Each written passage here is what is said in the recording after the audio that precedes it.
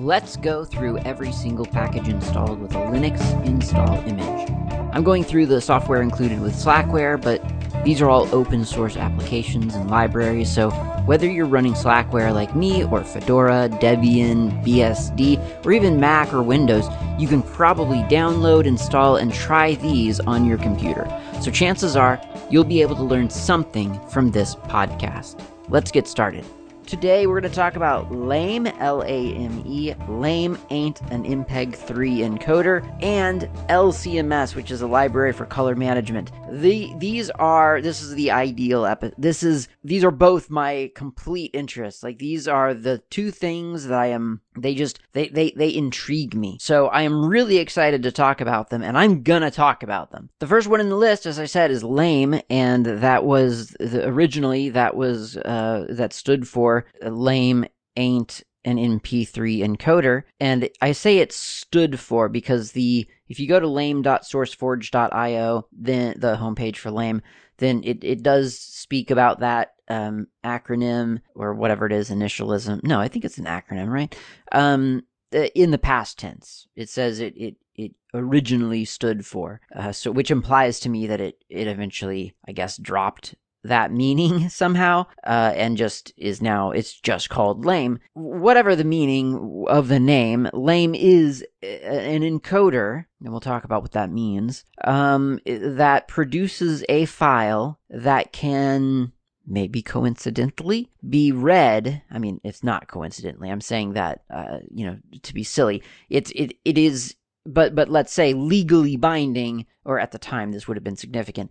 Legally speaking, it coincidentally could be read by an MP3 decoder. Now, that's not to say that LAME was creating an MP3 file. No. It was just creating a file of data that, incidentally, could be decoded by an MP3 decoder or a player. Now, if that makes that file an MP3 file, hey, who are we to argue? But legally speaking, it wasn't an MP3 file, okay? So I'm saying this all very sort of tongue-in-cheek and kind of like, sort of implying that we all know a big secret. That's because at the time when this was developed back in like 1998, I think it said on their homepage, MP3 was still a hotbed of potential legal quagmire trouble. Like, you could get into serious trouble over MP3, and not just for one reason. One reason was that Fraunhofer, I think is what the company that sort of developed a lot of the code that went into MP3, owned a bunch of patents that gave them the legal right to produce this thing called MPEG Layer 3. This is weird because the MPEG group is, it's an open organization. Like, it's just an organization. It's a bunch of motion picture experts in a group. That's literally what MPEG stands for. And so it was weird that an MPEG sort of branded technology could also be a very, very well, maybe it wasn't weird, but it is weird, I think it's weird that could be the case. But the reason for that was because Fraunhofer, or whatever the place was called, Thomson Fraunhofer, something like that, they were putting the money and the code into this thing. So yes, it was branded MPEG, but MPEG isn't like the Apache Foundation or the Mozilla Foundation or something where you go to this place with a bunch of code and they say, yeah, sure, we'll work on it, or we'll sponsor it, or whatever, we'll lend support for it as long as it's open source. MPEG doesn't care. So these companies were contributing to this technology, and MPEG looked at it and said, yep, that works. Let's adopt that. And so it became the de facto standard for this, for audio, really, for compressed audio that was small enough that could be sent over networks or fit onto disks that were relatively limited in space, that was a big deal. Now, that was one reason that you could get sued over an MP3 back in 1998, because this one company was developing the code, had a bunch of patents, and absolutely insisted that nobody else could write code that would produce meaningful output in this format. That was their argument, and boy, did it stick for a while. Then the other issue around this time was a little thing called Napster, and if you're not of a certain vintage, then you don't know what Napster is. But at the time, people were really, really either excited about Napster or very, very terrified of Napster.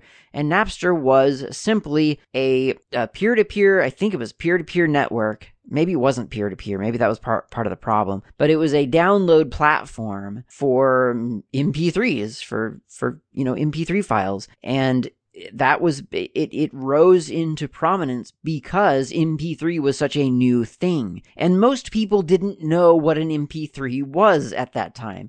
Like, that wasn't a thing that you could just say and have everyone understand that you meant, oh, you're talking about music, except instead of on a physical disc, it's just a file on a computer. Like, they wouldn't understand that. Most people didn't have a concept of that. And in fact, even if you put like a CD into a computer to play that CD on your computer, which again, back in the 90s, people didn't really do that often. I mean, some people did. But I mean, largely, people had like stereo units sitting on a shelf or on their dresser. They might have had like a boombox or something. They'd put the disc in and they'd play it. So the idea of putting a disc into a computer and playing it over the little laptop speakers didn't always make a whole lot of sense to people. And when you did that, you would need a special CD playing application. And that didn't really show you, like, your file system, if you opened up that CD,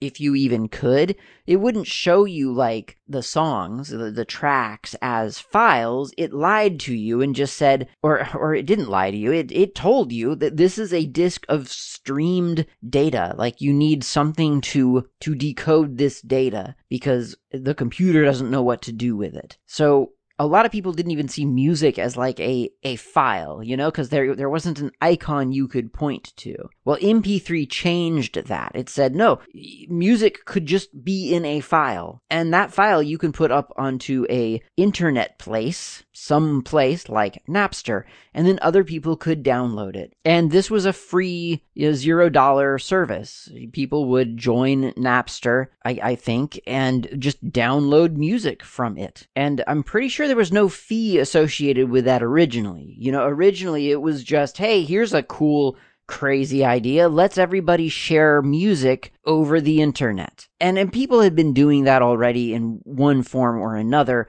over Usenet and other services similar to that, like file sharing things like, FTP sites and things like that. So it wasn't completely new, but what was new was that everyone seemed to be jumping on board this new MPEG-3 format. Like, there were players for it. They were everywhere. And it wasn't like there were other formats for encoded music at the time, like Real Audio, and I think Macromedia had something. There were lots of different formats back then, but everybody jumped on board with MPEG-3 for whatever reason. I don't know. I would love to hear more sort of, people who maybe had more insight into the industry at that time. I would not mind hearing more about why MPEG-3 sort of caught on. I mean, maybe it was purely Napster. Maybe Napster adopting it and pushing it, maybe that was the way that MPEG-3 became the household name. I don't know. Whatever the cause, whatever the reason,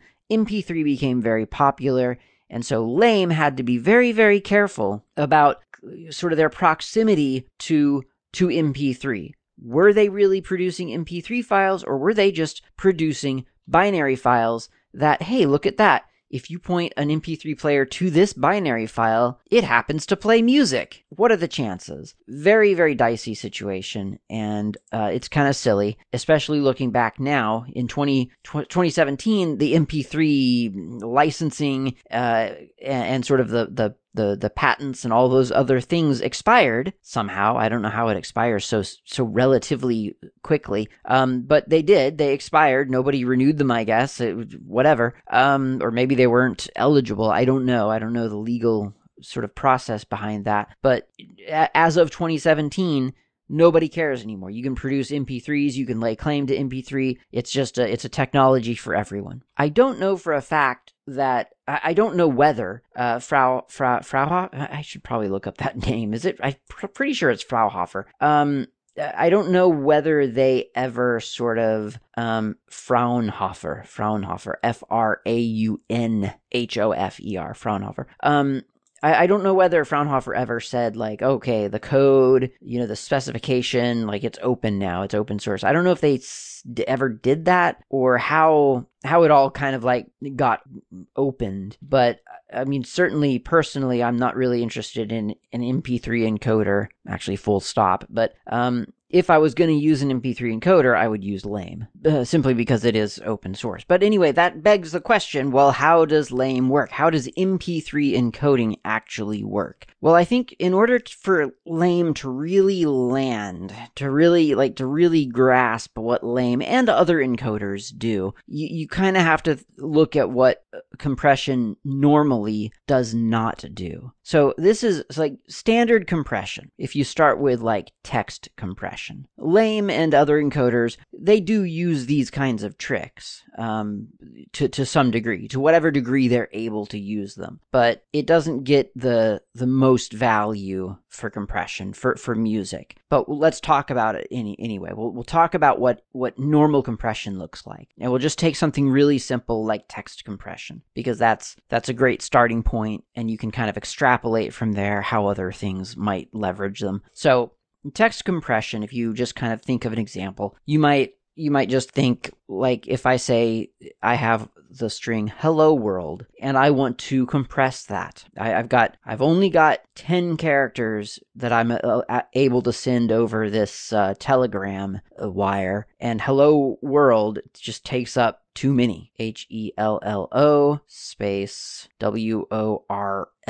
Just barely, right? So I'm one letter too much. So how could I compress that? Well, one way would be to just drop the white space. Hello world. Let's not have a space between the two words, and the receiver would understand that hello world really could be expanded to hello world. Okay, well that's a good start. What if I only had 5 characters I could send over this telegram wire? Well, then, that's not going to work, because HELLO, I could. I guess that would be one way to do it, right? Hello. Instead of hello world, let's just send the word hello. That would work, right? That's not really maintaining the same data. So maybe instead we could say, well, what if we just said that in context of this message, and you can, dear listener, you should have your own answers to this question as well. This isn't there's no right or wrong answer here. This is a thought exercise. So how would you compress the words hello world if you had to? And you might say things like, well, we could just mangle it. We could drop,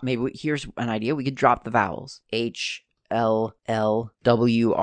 Well, that wouldn't fit into the 5 byte character limit, but we could say, like, let's go back up to 10, then dropping the vowels would be pretty good. We'd save a lot of space by dropping those vowels. We could get the whole message through, and we could get the space if we wanted. So that could work. Another way, we could just maybe the first letter of H of just hello, H world, and in context, maybe people would understand that H world was a shorthand for hello world. It kind of depends on how we encode our thing, kind of depends on how our recipient is going to decode it, right? That's an important aspect of text compression, because really when you're compressing something, functionally you're encoding your data. It's no longer the complete data that you want to send, it is a representation of that data. And so you need to have confidence when you're sending it to a recipient that they understand how to decode the data. So if in context well, if I send H world, my recipient would know in this context that what I was really trying to tell them was hello world, then that's a safe compression method to use.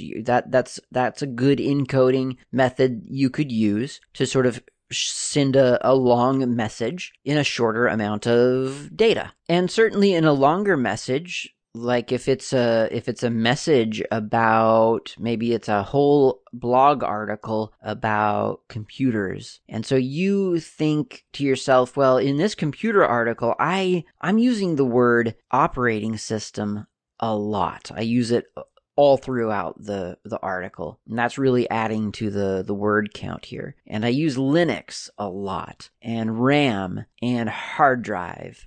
All of these terms, they keep cropping up in every paragraph. Well, what if for operating system, I just abbreviated that as OS in the file, and then the recipient receiving that article knows that they need to do a find and replace on OS back to operating system. Oh, but wait, sometimes I'm actually using the letters OS, and I want those to stay OS. Okay, well, how about if I do a %OS%, and the recipient will know to do a find for anything that says that's %OS%, and that gets expanded out to operating system. But if there's OS elsewhere, not surrounded by percent signs, then that'll retain, that'll just be OS. That way I can have both. Okay, great. That's perfect. So that's compression and encoding. Compressing it because you've shortened it to OS.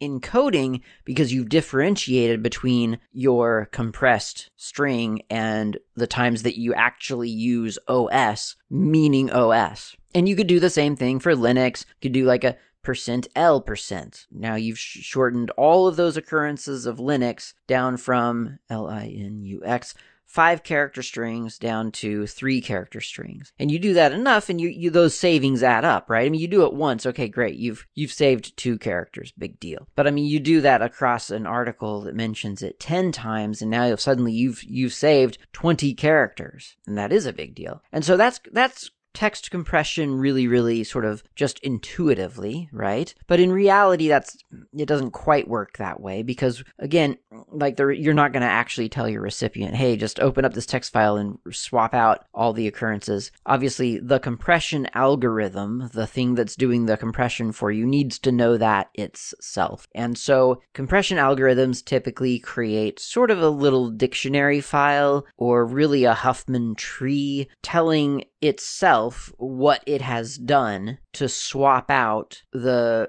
strings of characters that appear frequently. And it doesn't have to be a word, right? It could find common strings of characters everywhere in the file. So in English, SION, TION, the suffix for shun, that would work. I know, TION. Oh yeah, of course it would mean shun. Or sound like shun.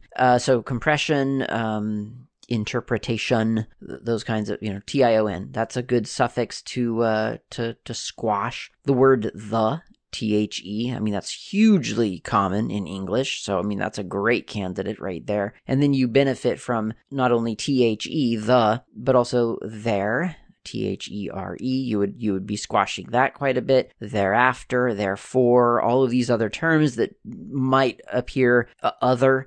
They might appear in the file. You're compressing those. And there's something called a Huffman tree, which is this algorithm devised by, I don't know, Huffman, a doctor of computer science probably. And it is a way of encoding how to get to specific places along a map. It's a kind of a map. So for instance, let's say you had void int main. That's a pretty common, like for programming, that's pretty common. Void int main. It covers a lot of different languages. C, C++, Java, and C#, I think. Void int main, let's say. Let's get a way for us to sort of encode that really quickly. So if you start with void as the entry point, then that would be the root node of this tree, void. So when we see the word void, we're we're kind of sure that we kind of can guess what's going to come after it. It's either going to be void, it's either going to be int, like an integer, or let's say in some languages this would be available string. Void int or void string. One of those two.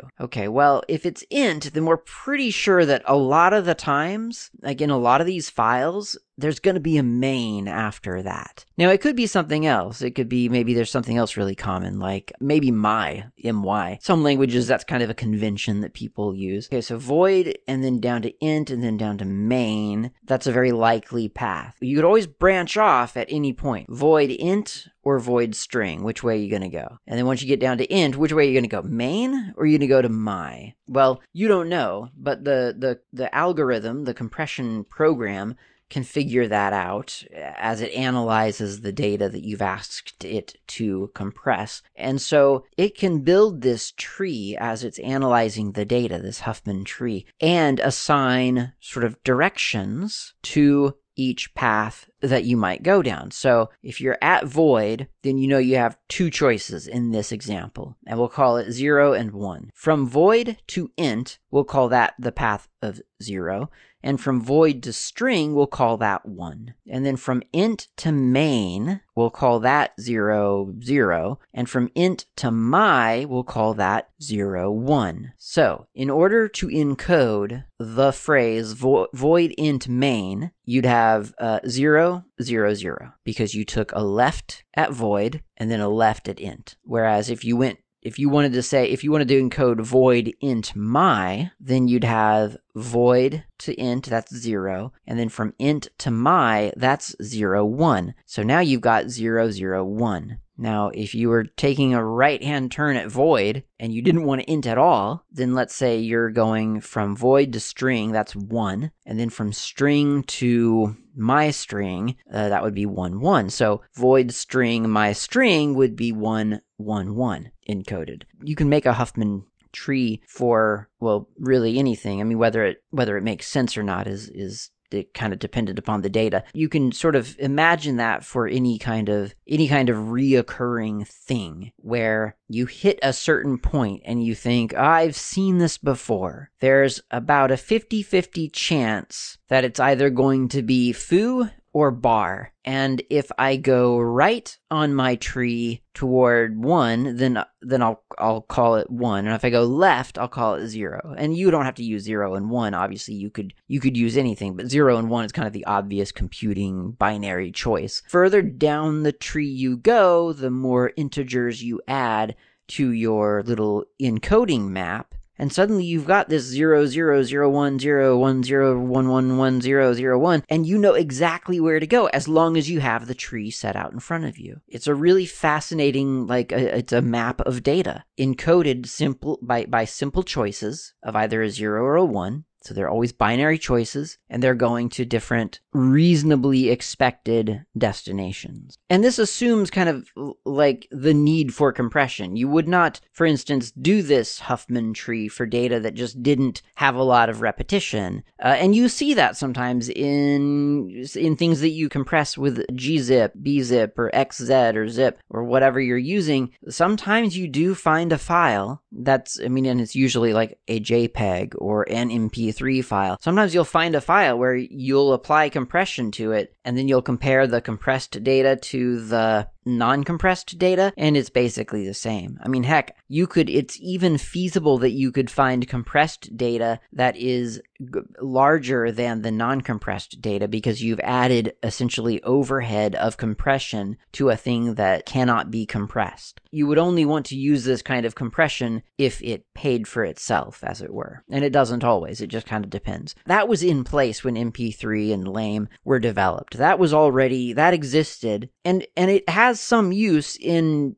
binary data. Like you might find the reoccurrence of bytes in binary data, and you might be able to say, well, when putting this data into a file, drop all of the sequences that contain this part, and then when you uncompress it, add that back in, so I mean that it might have some use, not all that useful. I mean it's useful for lossless compression to be sure. But MP3 and lame and these kind of lossy formats, they go much farther than that. They needed a different method because they need the music files really, really small. And I've talked in past episodes about the efficacy of FLAC versus, for instance, WAVE. It's a night and day difference, but it's another night and day difference between FLAC and something like OGG or MP3, lame. The way that MP3 pioneered, I guess, compressing music was based on something called the psychoacoustics of the music. And I realize that sounds like some kind of pseudoscience, like using psychoacoustics to lose weight or something like that. It's not. It isn't that. It's a term that essentially boils down to what you think you hear or what you consciously hear. And this refers to the idea that the human brain and to some degree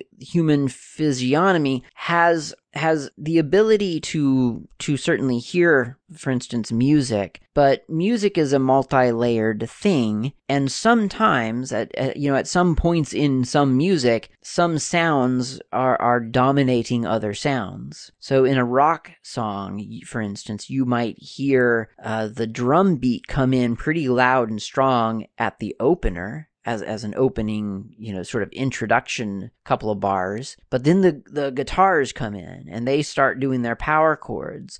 And all of a sudden the drums aren't quite as clear anymore. They kind of take a back seat in a way to these electric guitars. You can still hear the drums, you just don't hear them in isolation. You're not hearing them on their own, and your brain kind of starts to deprioritize the drums. Or maybe not. Maybe you're a drummer and you're listening to that sound, to the drums more than anything, but that doesn't change the fact that you just literally cannot hear the drums as clearly because they're being saturated by electric guitar frequencies, and so you just don't hear the drums as much. Okay, so that's the concept of psychoacoustic or psychoacoustics. So what the MP3 algorithm takes advantage of is the idea that you can, in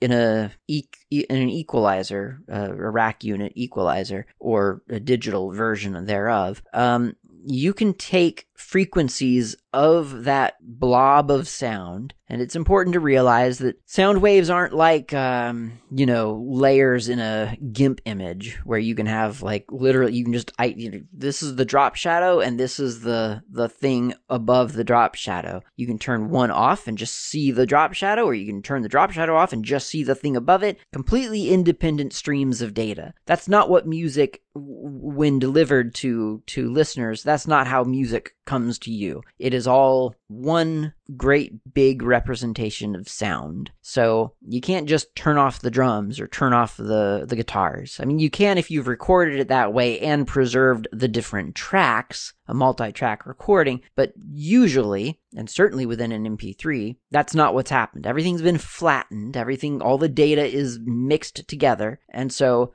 the drums exist and the guitars exist, and yes, you can use equalizers to narrow in on frequencies that contain mostly the guitars or mostly the drums, but there's bleed, and even when you're filtering down, I just want to hear the drums, and you can do it with really clever EQ and narrowing frequencies. You can get pretty precise, but you'll still hear bleed from other instruments. So anyway, you've got this blob of music, and what MP3 took advantage of was that it could look at different frequencies, just like you would with an EQ unit, and it could determine what was actually sort of dominant at any given time. So if there is a part in a song that's just the drums, then MP3 is going to give all the frequencies to those drums. The drums can have basically whatever it wants. Not everything. I mean, because there are frequencies way, way up there and way, way down there that you just don't hear. but they're there, and you could probably argue to some extent that somebody can hear it, or that at least having it there is a nice to have. But you know what? You don't need it. So first of all, cut off the highest of the highs and the lowest of the lows. Just get rid of those. We don't need them. That's got data. It essentially has empty data, right? We don't need to be transmitting that when we send someone a music file, so we cut it off. And that's gone. That's lossy compression. It has decided that those frequencies do not matter. This isn't text compression like where, okay, well, we'll just say, hey, there's empty space, let's sample a frame of it, and then we'll duplicate it. Oh, no, it's gone. It's erased. It's dead. It's gone. It doesn't come back. It doesn't get restored in the decoding process. It is gone. Okay, so then MP3 is listening for the guitars to come in. Now the guitars come in, and now the drums they're still there, but they're not the prominent instrument in a psychoacoustic sense. And so MP3 takes the frequencies where the drums are mostly hanging out, and it starts to drop samples. It drops information from those drums. Generally not drastically. I mean, it's doing it in a tasteful way, ideally. But it's dropping stuff. It's reducing the sample, the fidelity of, for instance, those drums. And you'll never notice it because it's like going from, 48 kilohertz to, let's call it 33 kilohertz. No one will ever notice. Like, it's basically the same, unless you're listening really closely, but you're not listening that closely. And anyway, it's just to those frequencies.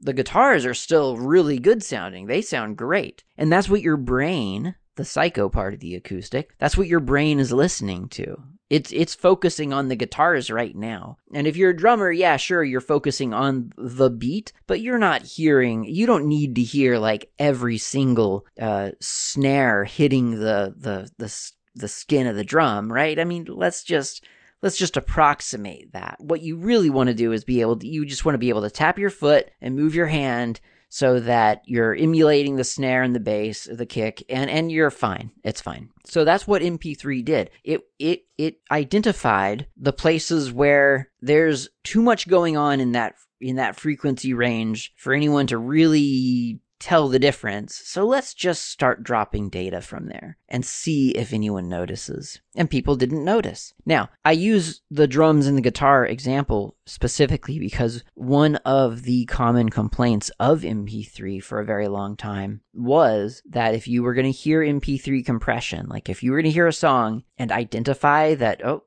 that's an MP3, isn't it? That's not FLAC or WAVE or whatever. That's a compressed song. It was in the cymbals. That was a dead giveaway for a very, very long time. Like if you would hear people complaining about MP3s, it was very frequently in cymbal crashes. Because cymbal crashes, I think cymbal crashes, because of the breadth of that sound, I think that you could frequently hear that data had been removed because it just didn't sound like a cymbal crash. It lacked the resonance, the sort of the full body of the crash. You'd hear like just sort of the treble part of the crash. You'd hear that it's ringing, but you wouldn't hear that sort of bass in the crash, or maybe the other way around. I don't know. And I think it was sort of the treble trying to emulate. Yeah, there's the crash, there's the high pitch crash, but then you expect that bass echo and you just don't get it. So that was a dead giveaway of MP3 for a long time, or for low quality MP3s at least. And that was just an artifact of the MP3 encoding process. That was a side effect. Now, careful listeners could also hear, like you can go back and listen to some MP3s probably. You'll hear problems. You'll hear, places in the bass lines that start to get pretty muddy, as they say. Like, it's just, you start to lose distinction. And the reason that you're losing distinction is because a lot of times the distinction of a thing happens in spikes at certain frequencies. You'll hear the slap of a literal bass string. Well, that slap gets cut out by MP3 frequently, because that's data in a frequency that we just decided was not that important right now. And so yeah, the bass line's still there. It just sounds more like less like a bass and more like a line. it's the right notes, but you don't hear the syncopation of it. You'd hear that a lot of times even piano music, where you've got things happening on both ends of the keyboard, and MP3, the algorithm's trying to figure out, try to determine what again, psychoacoustically was the most important part, and you start to hear the decorative parts sort of suffer for it. And that's how lame works. I didn't realize I'd been talking about this for 40 minutes already. I mean, time really flies. I love this topic. Anyway, that's how lame works, and MP3s work.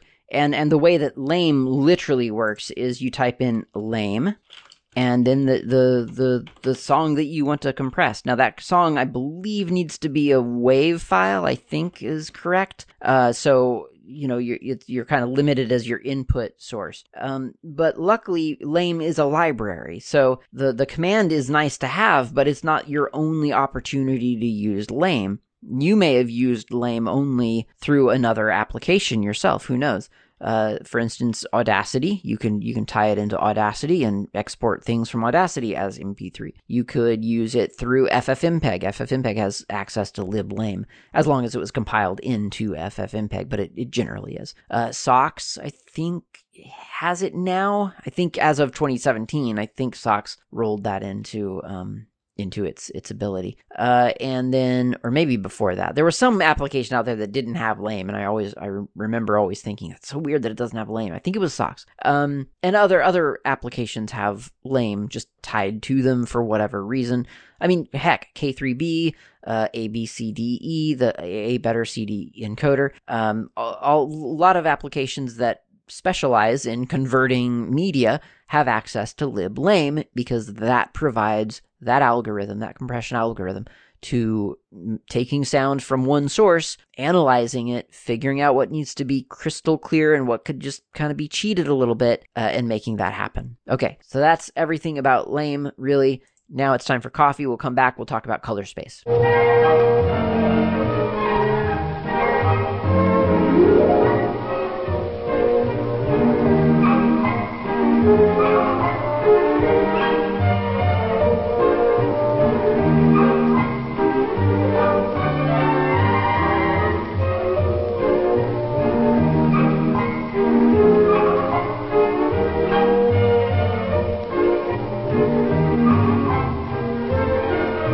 And we're back. I've got coffee. This is still bomber. Nothing to report, really. But you know what? I ran out of Mackenzie over the weekend, Mackenzie coffee. And then, so I started making, when I wanted an espresso, I started just making it with bomber. And nothing against bomber at all. I mean, I'm drinking it all day, every day now, so it's great. I love it. It's flight coffee. It's good. But it for whatever reason, and I don't know why it happened this weekend, but for whatever reason, I think I finally, decades into my life, I finally figured out, really sort of, I understand why there are dark roasts and why there are light roasts. I don't know, maybe lately I have really separated the dark roast from the light roast.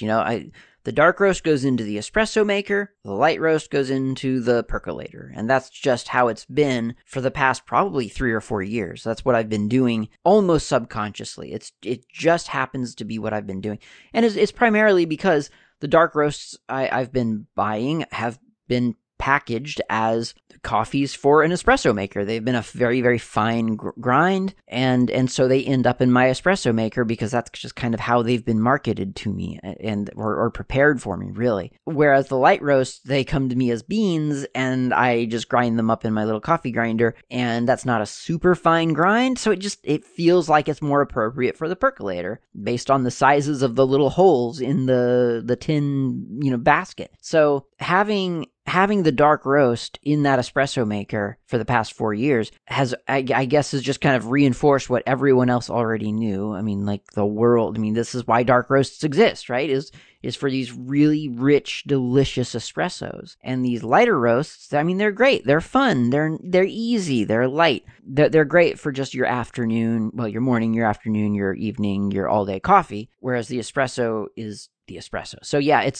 I feel like I've gained, bizarrely, a new appreciation for like those really rich, almost abrasively dark roasts. Like, I get it now. I understand why they exist and why they're so darn good as espressos. I don't know. I mean, share your thoughts. If you like a dark roast, just out of the, whatever, your drip coffee maker or your percolator, whatever you use at home, your plunger, whatever, let me know. I'd be curious as to what other people's thoughts about dark roasts versus light roasts are. Okay, second half of the show really is going to be about color space, specifically because the next thing in the list, the next library in the list is the lcms package, which is the Little CMS package, which is the Little CMS engine, which I guess must stand for Color Management System, maybe? I don't know. I couldn't find out what CMS stood for, and I felt like it didn't occur to me to wonder until I started recording. And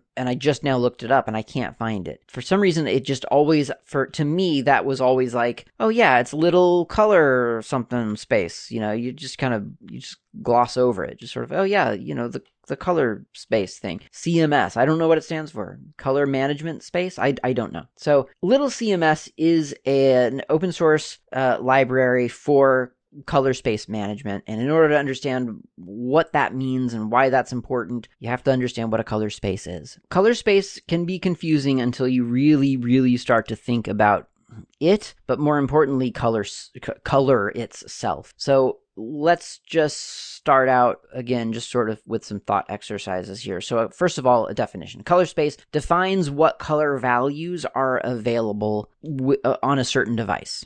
And color space is always device specific. A color space is talking about a device. So a device is going to only have access to some number of colors. Now that number of colors a long, long time ago used to be, 8 or 16 or 24 or something, but it has grown exponentially since then. We talk in color depth of millions now. But believe it or not, and this is almost difficult to sort of grasp, but believe it or not, that is not all the color in the world. The world has just so many colors, which seems suspect, right? Because how many colors can you name? I can name 5. Red, blue, green, purple, yellow, cyan, that's 6. White and black, there's 7 and 8. So I can name 8 colors. But color is really a matter of perception, which, again, just like psychoacoustics, it sounds like this is some kind of pseudoscience. But if I say red, then most people, probably you, dear listener, you can probably generally picture sort of a generic sort of red. Like, we could all probably picture basically the same thing, and then someone could show us all a card of red, and we'd be like, yeah, that's basically what I was imagining. Yeah, sure. But then if I say burgundy or maroon or crimson, then now what are you picturing? Now what kind of red do you have in your head? And if I said rose, what would you think about then? And I think to some people, rose, for instance, would be a very kind of soft pink color. Of course, not that there's pink. What is pink? Well, it's it's pastel. It's a pastel red. And rose is kind of a variation on that with a little bit more red than pastel, if you know what I mean. So it's very difficult to sort of just come up with that color from nothing, right? To picture that from nothing. There's no absolute value that we're able to dial into our brains to make us think of it exactly the same color when we say burgundy or maroon or crimson or rose or even really red. Like we might each have a different interpretation of exactly what red is, or we might not even notice red. Like maybe red to you isn't really a color sort of that is distinct to itself. Maybe red is a lot like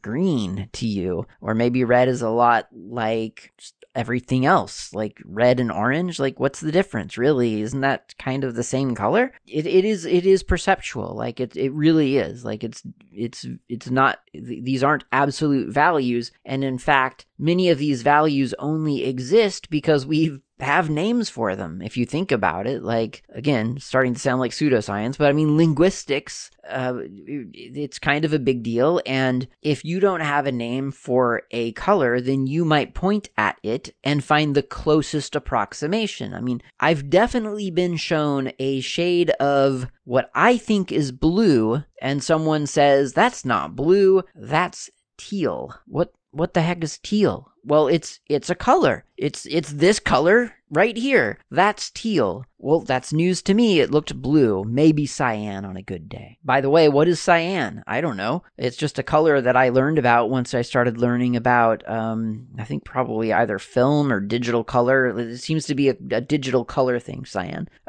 What's another good one? Turquoise. Turquoise is always a fun one, because to me, turquoise is, again, it's either a blue or a green. It kind of depends on who has produced that turquoise, and then it just depends whether they put more blue into it or more green into it. Or at least that's what I think. Someone else might think, no, that's definitely green. Like, that is not a blue, that is a green.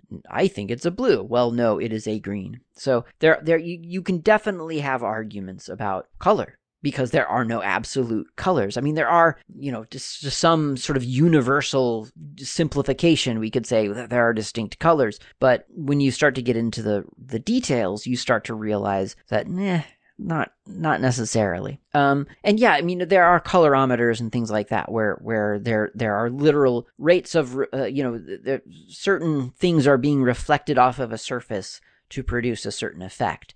You can measure that sort of thing, but that doesn't necessarily tell you whether something is, again, whether it's red or more of a burgundy or whatever. So colors are very often defined in relation to one another. Is something yellow, or is it goldenrod, or is that really just orange? And out in the real world, we have so many colors that we, on an everyday basis, we just are fine with the generalities, right? You don't look at one plant and call it, I don't know, green, and then another plant and call it more of a turquoise. We just say they're green because that's the simple way of saying it. Or indeed, to be more specific, you don't look at a leaf of a single plant and realize that actually there's this one part that's so light that it's almost white, but it's, I guess, still green. And then it sort of, there's a gradation, and during that gradation you experience, these other colors, these I don't know, these nameless colors. That's what I'm trying to say. There's no word for these things. There is that much variation in color input for our eyeballs that we just cannot name everything uniquely. It doesn't make sense for us to do that. At some point, it's not worth the effort, the mental effort, to differentiate between subtle shades of color. And so computers take a sort of a psychovisual, if you will, and I don't know if that's a term, I'm just riffing off of psychoacoustic. They take a sort of a perceptual approach to color out of necessity, for the same reasons really that not our brains, but the linguistic part of our brains, I guess, for the same reason. Like, you just can't assign that much data to all the potential ways that light presents itself to your eyeballs. Now, this is easier to picture if you cut it down to a really small color space. So let's think of the web color space, or what was once considered the web safe colors is what they were called. And it was a set of like 256 color swatches that I guess the internet felt confident in being able to display to other people. I don't know when this was a thing or how long it was a thing, but there is a thing, like 256 colors. If you put that on the internet, then all the people with even the old equipment will probably be able to see your image within a certain color. So 256 colors, let's say. And with that kind of color space, which, I mean, 256 is quite large, actually. I mean, to count. You can kind of think of some interesting ways to represent colors. Like, how would you budget your colors if you had 256 swatches to choose?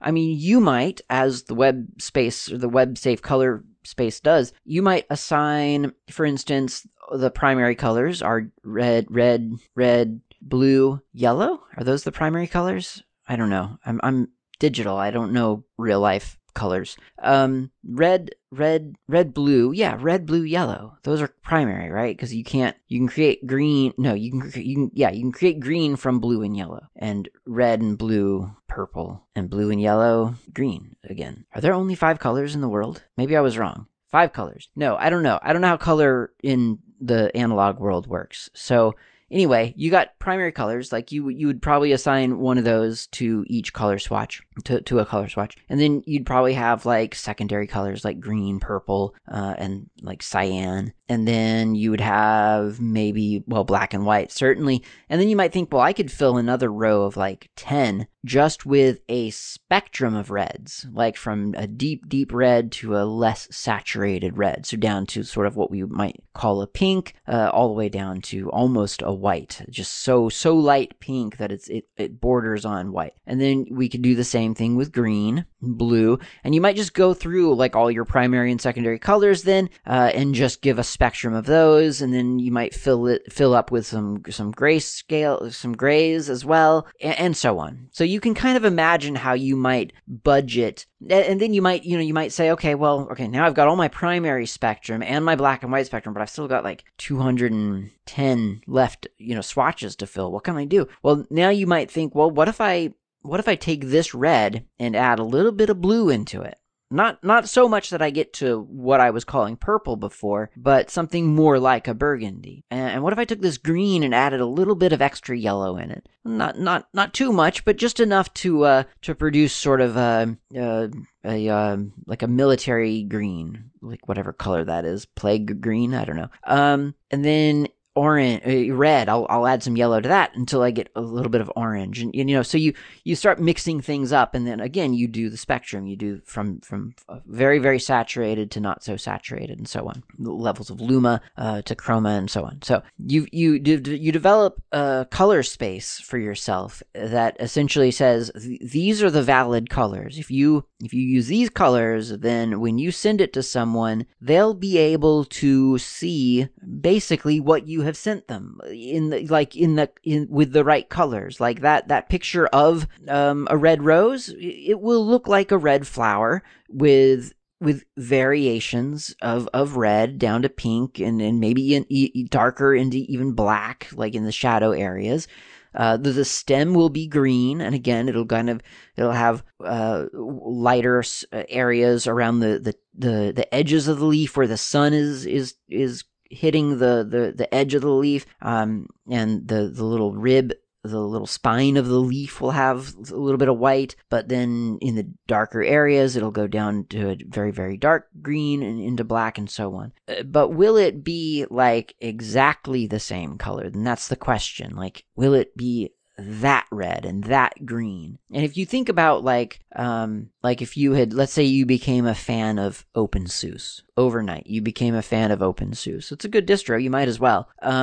You love SUSE, so you decide you want your laptop to be SUSE green from now on. So you go out and buy some paint, maybe. I don't know if that's good for your laptop, but maybe a sticker. I don't know. You custom make a sticker, and you get some green vinyl that you're gonna stick onto your laptop, and you stick it on there. It's the shape of a chameleon. It's got OpenSUSE written on it. You think that's my OpenSUSE sticker, so you put that on there. But then you go to the website of OpenSUSE and you look at your sticker and you realize that's not the OpenSUSE green. I got it close, but that's not the exact same green. And so suddenly it doesn't feel real anymore. It doesn't feel like the official green. And you could do that with anything, like what's the official Fedora blue, if there is one. I don't actually know that there is, but what's the right shade of red for the Debian logo, or for the eye, the dot on the eye, and the swirl is often red. Like what is that red, exactly that red? How could I reproduce that red exactly? I don't want to just say, red. I want it to be the Debian red. How do I get that? That's the question. And you might think, well, it's so simple. You just do #FF0000. I mean, that's obviously the right value for a true red. Okay, well, great, except what does FF0000 look like on someone else's device? Does it when those pixels are shining through the backlit screen of this device, does that look like the same red over as it did over on this other device that someone created the thing in the first place? That's the part that's the tricky part. That's the thing that's really difficult to capture. Now, back in, to use a music analogy again, back in the old days of digital music, of digital sound, there was a thing, there still is a thing, but it was new then, called MIDI, M-I-D-I, musical interface, M-I-D-I, anyway, MIDI. Everyone knows MIDI. I should know what that stands for, but I can never remember what acronyms stand for. It's something like musical instrument digital interface. That's what it stands for, actually. Yeah, that's correct. So anyway, MIDI.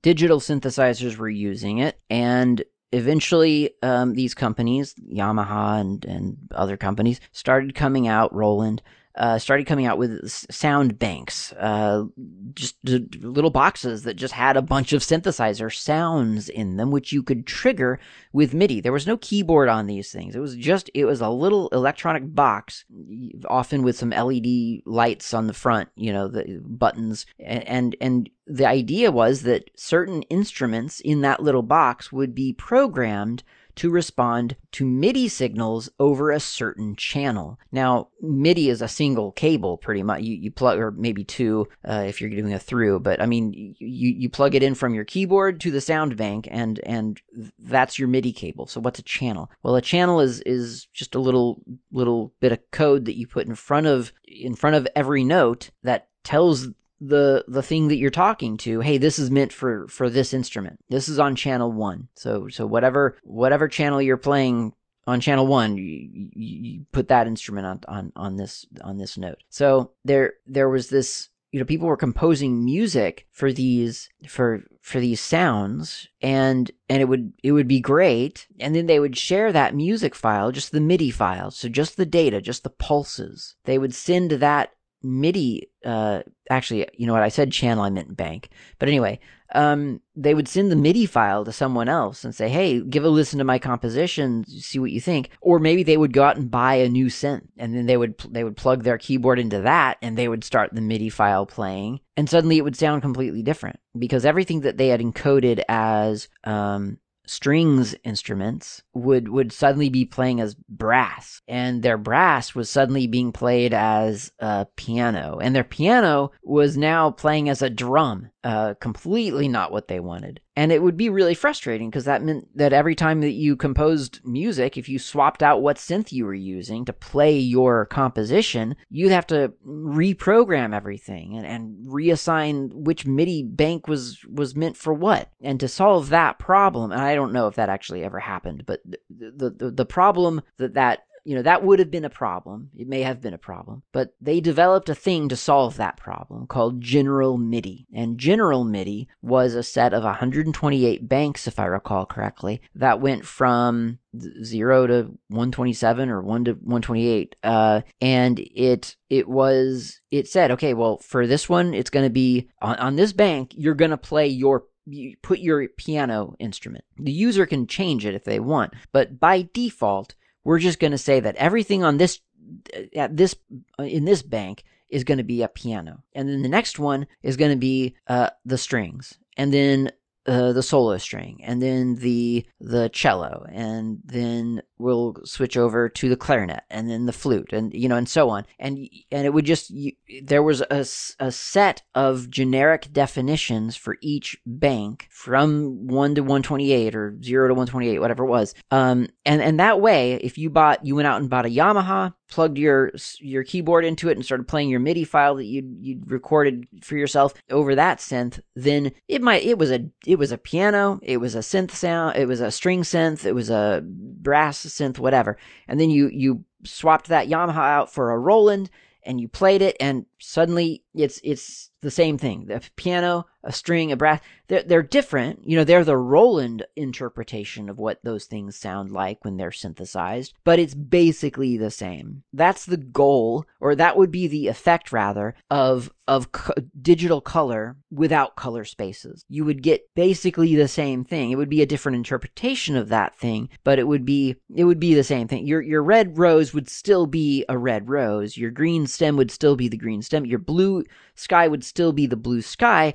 They would just be that device's interpretation of that blue sky. So someone within the digital imaging world said, we need to do better than that. We need ways to assure people who are creating a digital image on one device that when they send it to another device, that other person is going to see more or less, or actually, like, ideally exactly what you sent them. And this is really important for, like, artists, because that is in visual art. I mean, that's key. That is one of the main things you are doing, is you are considering color. And if you think about movies that you've seen, you may have seen a movie with a highly stylized look to it. Like if you've ever seen the movie 300, I think it was, with the men in their little Speedos with their spears and they were hitting each other. They do it in practical, I mean, it's almost pure sepia tone, if I recall correctly. I mean, it is embarrassingly orange. Like, it's just really, really saturated orange. And that's an intentional choice. Like, that's what they wanted for that movie. I think it was orange. Maybe it wasn't.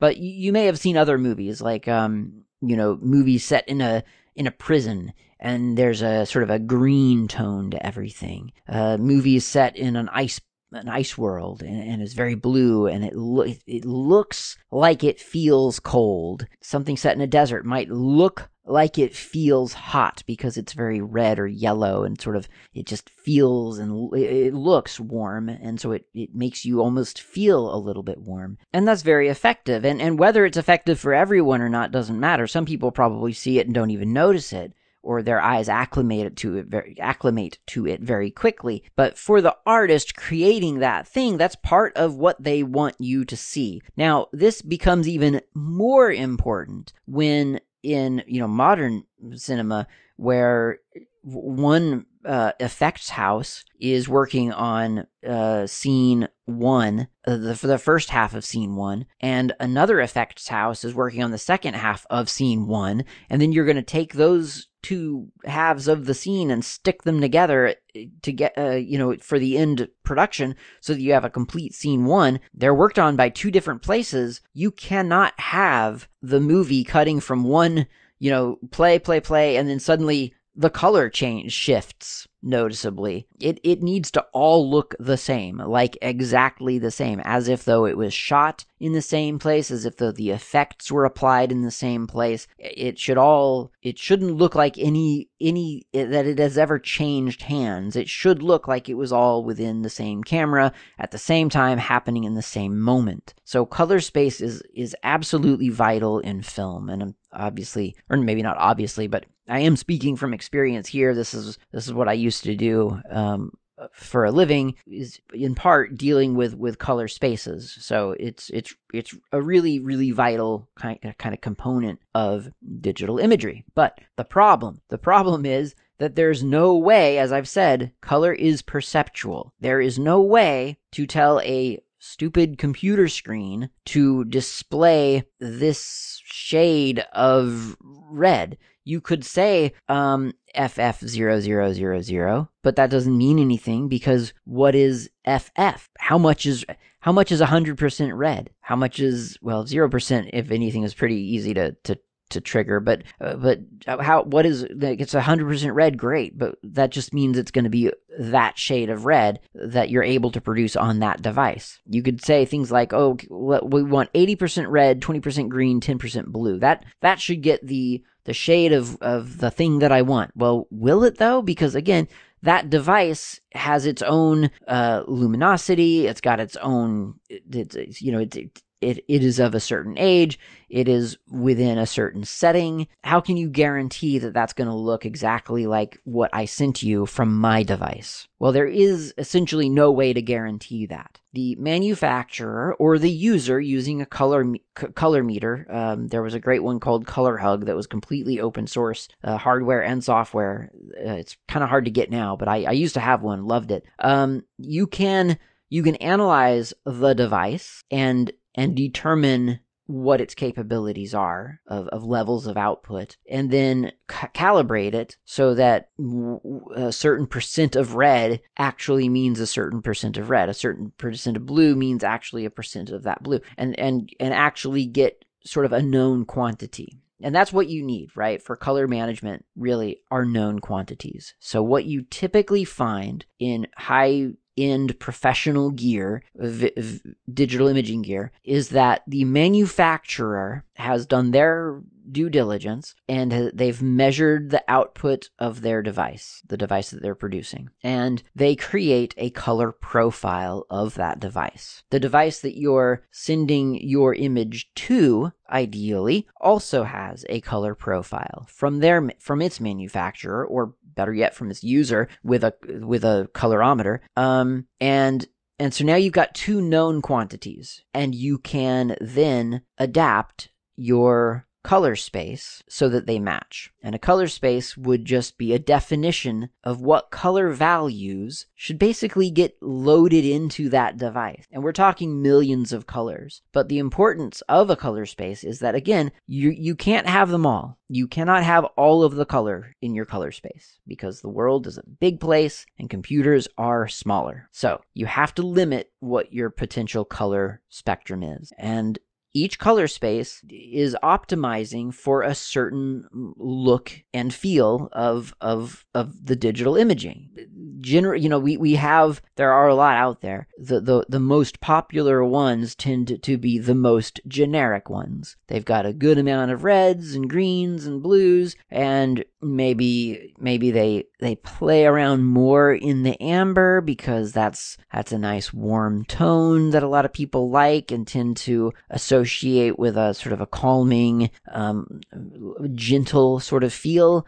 A lot of people have complained in the past about sort of digital displays seeming kind of too blue, and so they want it to feel a little bit more amber, a little bit warmer. So maybe some color spaces optimize that. It's also convenient because human skin tone is kind of within that amber spectrum. So and a lot of, we humans love looking at other humans. So that's a lot of digital imaging is of humans. So give them a lot of amber. So maybe there's a little bit of a preference towards that, but then maybe that's a bad thing. Maybe for your digital project, maybe you don't need so much amber. Maybe you're the one making the movie about the ice planet. And yeah, you need some amber, but I mean, really you need all the subtleties of everything that blue and green can offer. So maybe you want your color space to sort of drop, kind of be lower on the reds and bigger on the greens and the blues. This is why color space would exist. So a color space defines all the possible colors available to your image, and a device's color profile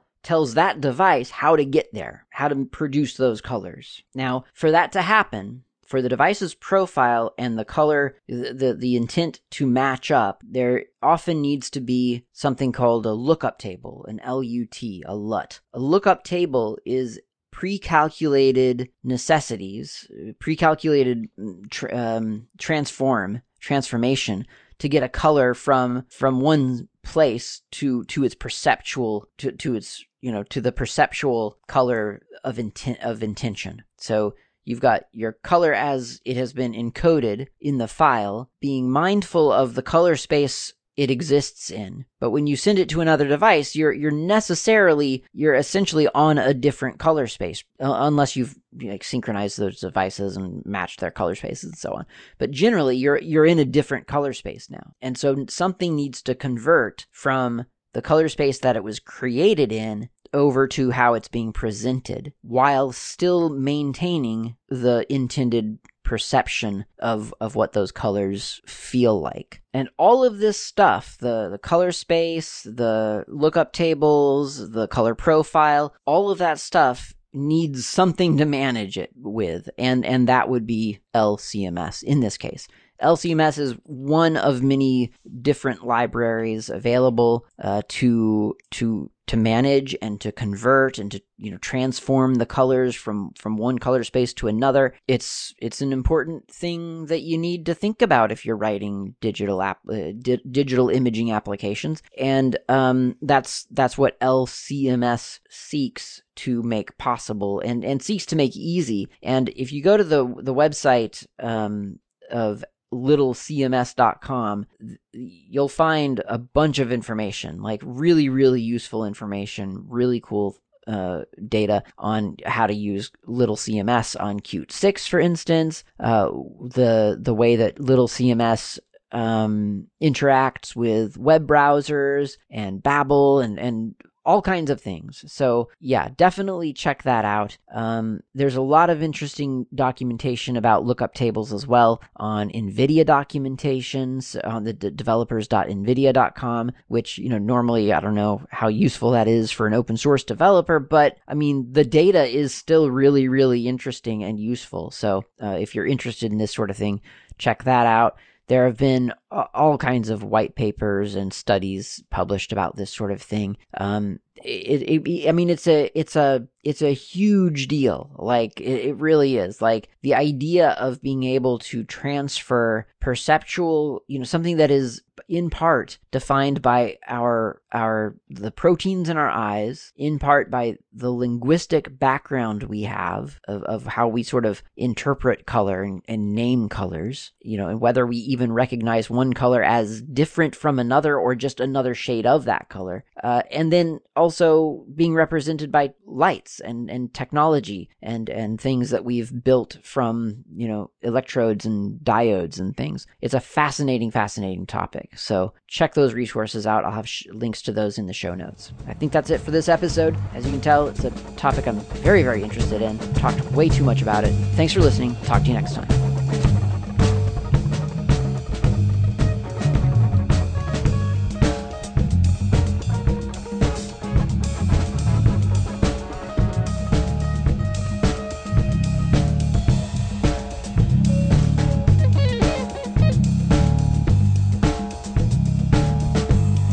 Thanks for listening. My name's Klaatu. You can reach me anytime over email with feedback or comments, tips, or just to say hi. My email address is klaatu@slackermedia.info. You can also reach me on the Mastodon network, not Klaatu, at mastodon.xyz. The show's intro and outro music is by Fat Chance Lester. You can find their music on bandcamp.com or on GNUWorldOrder.info. In the archive, you'll find a music directory containing the album from which this music has been extracted. Until next time, thanks for listening and keep the source open.